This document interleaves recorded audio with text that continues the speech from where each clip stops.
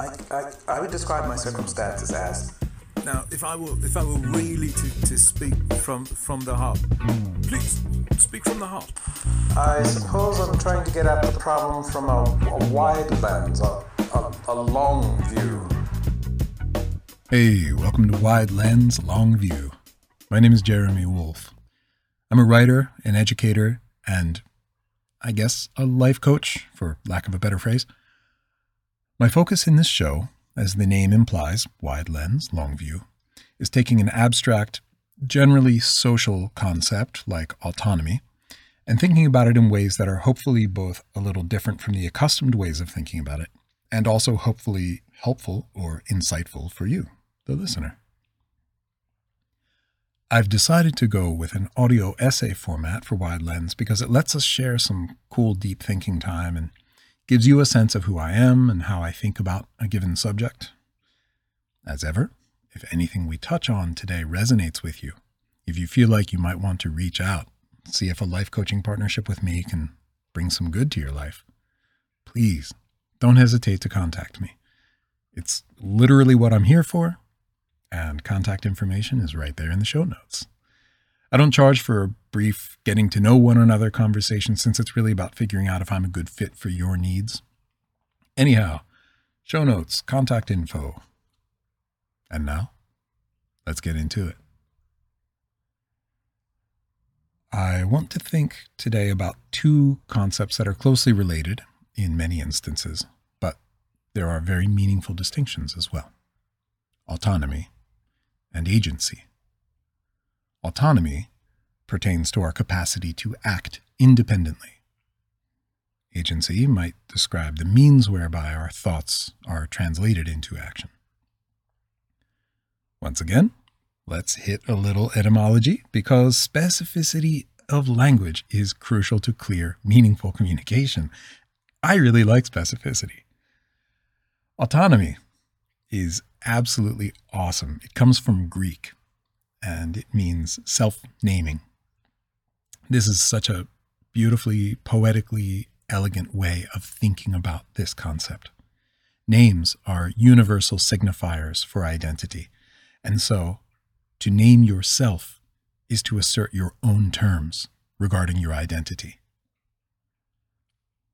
Agency comes to us from the Latin verb agere or agere, meaning to act, as in act upon or action, not like perform for entertainment on a stage. Agency is about consciously acting, choosing a path based on one's own desired outcome and attendant capabilities. How these interrelated concepts play out in our daily life is generally familiar to all of us, but I do want to illustrate some common limitations we place on our and others' autonomy and agency, and hopefully challenge some of those presumed limitations too.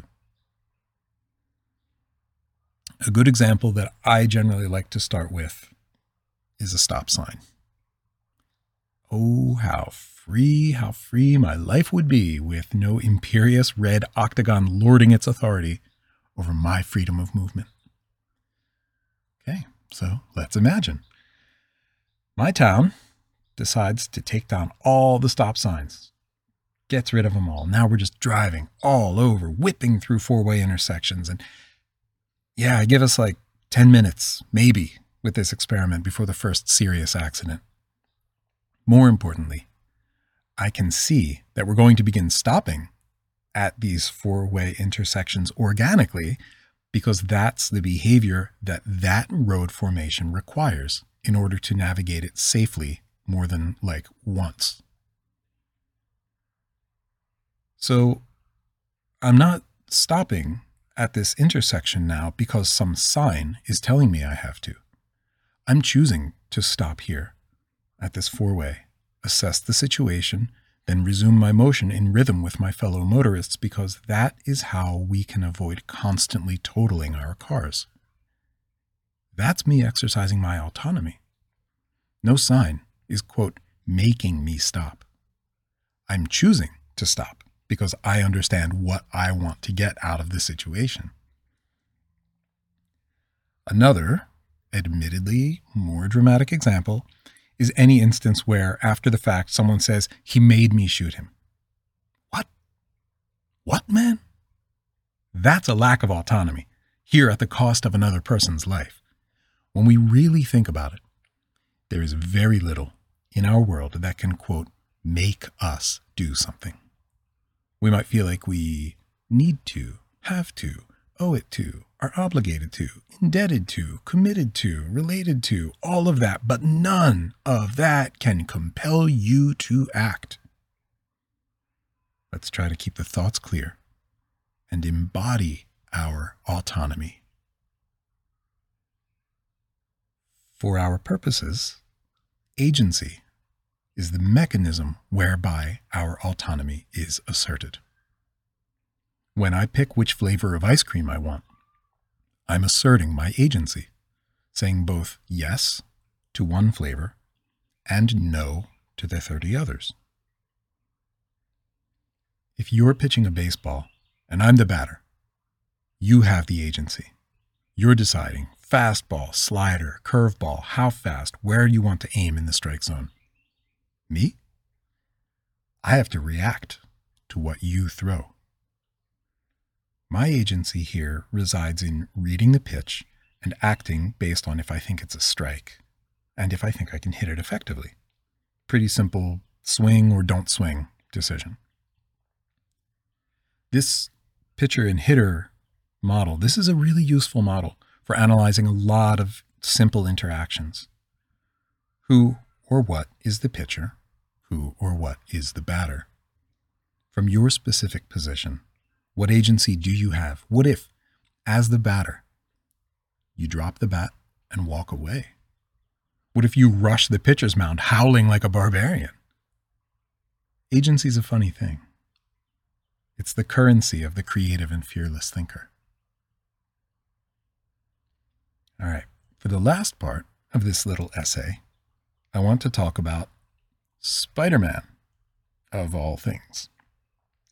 Spidey has this classic axiom that with great power comes great responsibility. And that's absolutely true. Thank you, Stan Lee. But it's the inverse of that phrase that really gets at what autonomy and agency are all about. With great responsibility comes great power. The more you accept the burden of autonomy in a situation, the more agency you have over that situation. Not blaming someone or something else when stuff goes sideways, owning that. You can see how asserting autonomy immediately accords you more agency. And for my part, at least, that's where you want to be. You deserve to be the person in charge of your life. And you owe it to the other people in your life to extend them that same autonomy. That does it for the second episode of Wide Lens, Long View. I'm Jeremy Wolf, and I hope you're feeling a little more empowered, a little more whole, maybe even intrigued by what further thinking about these things may yield in your life. I'll see you soon in episode 3, The Economy of Compassion. Thanks for listening. So long.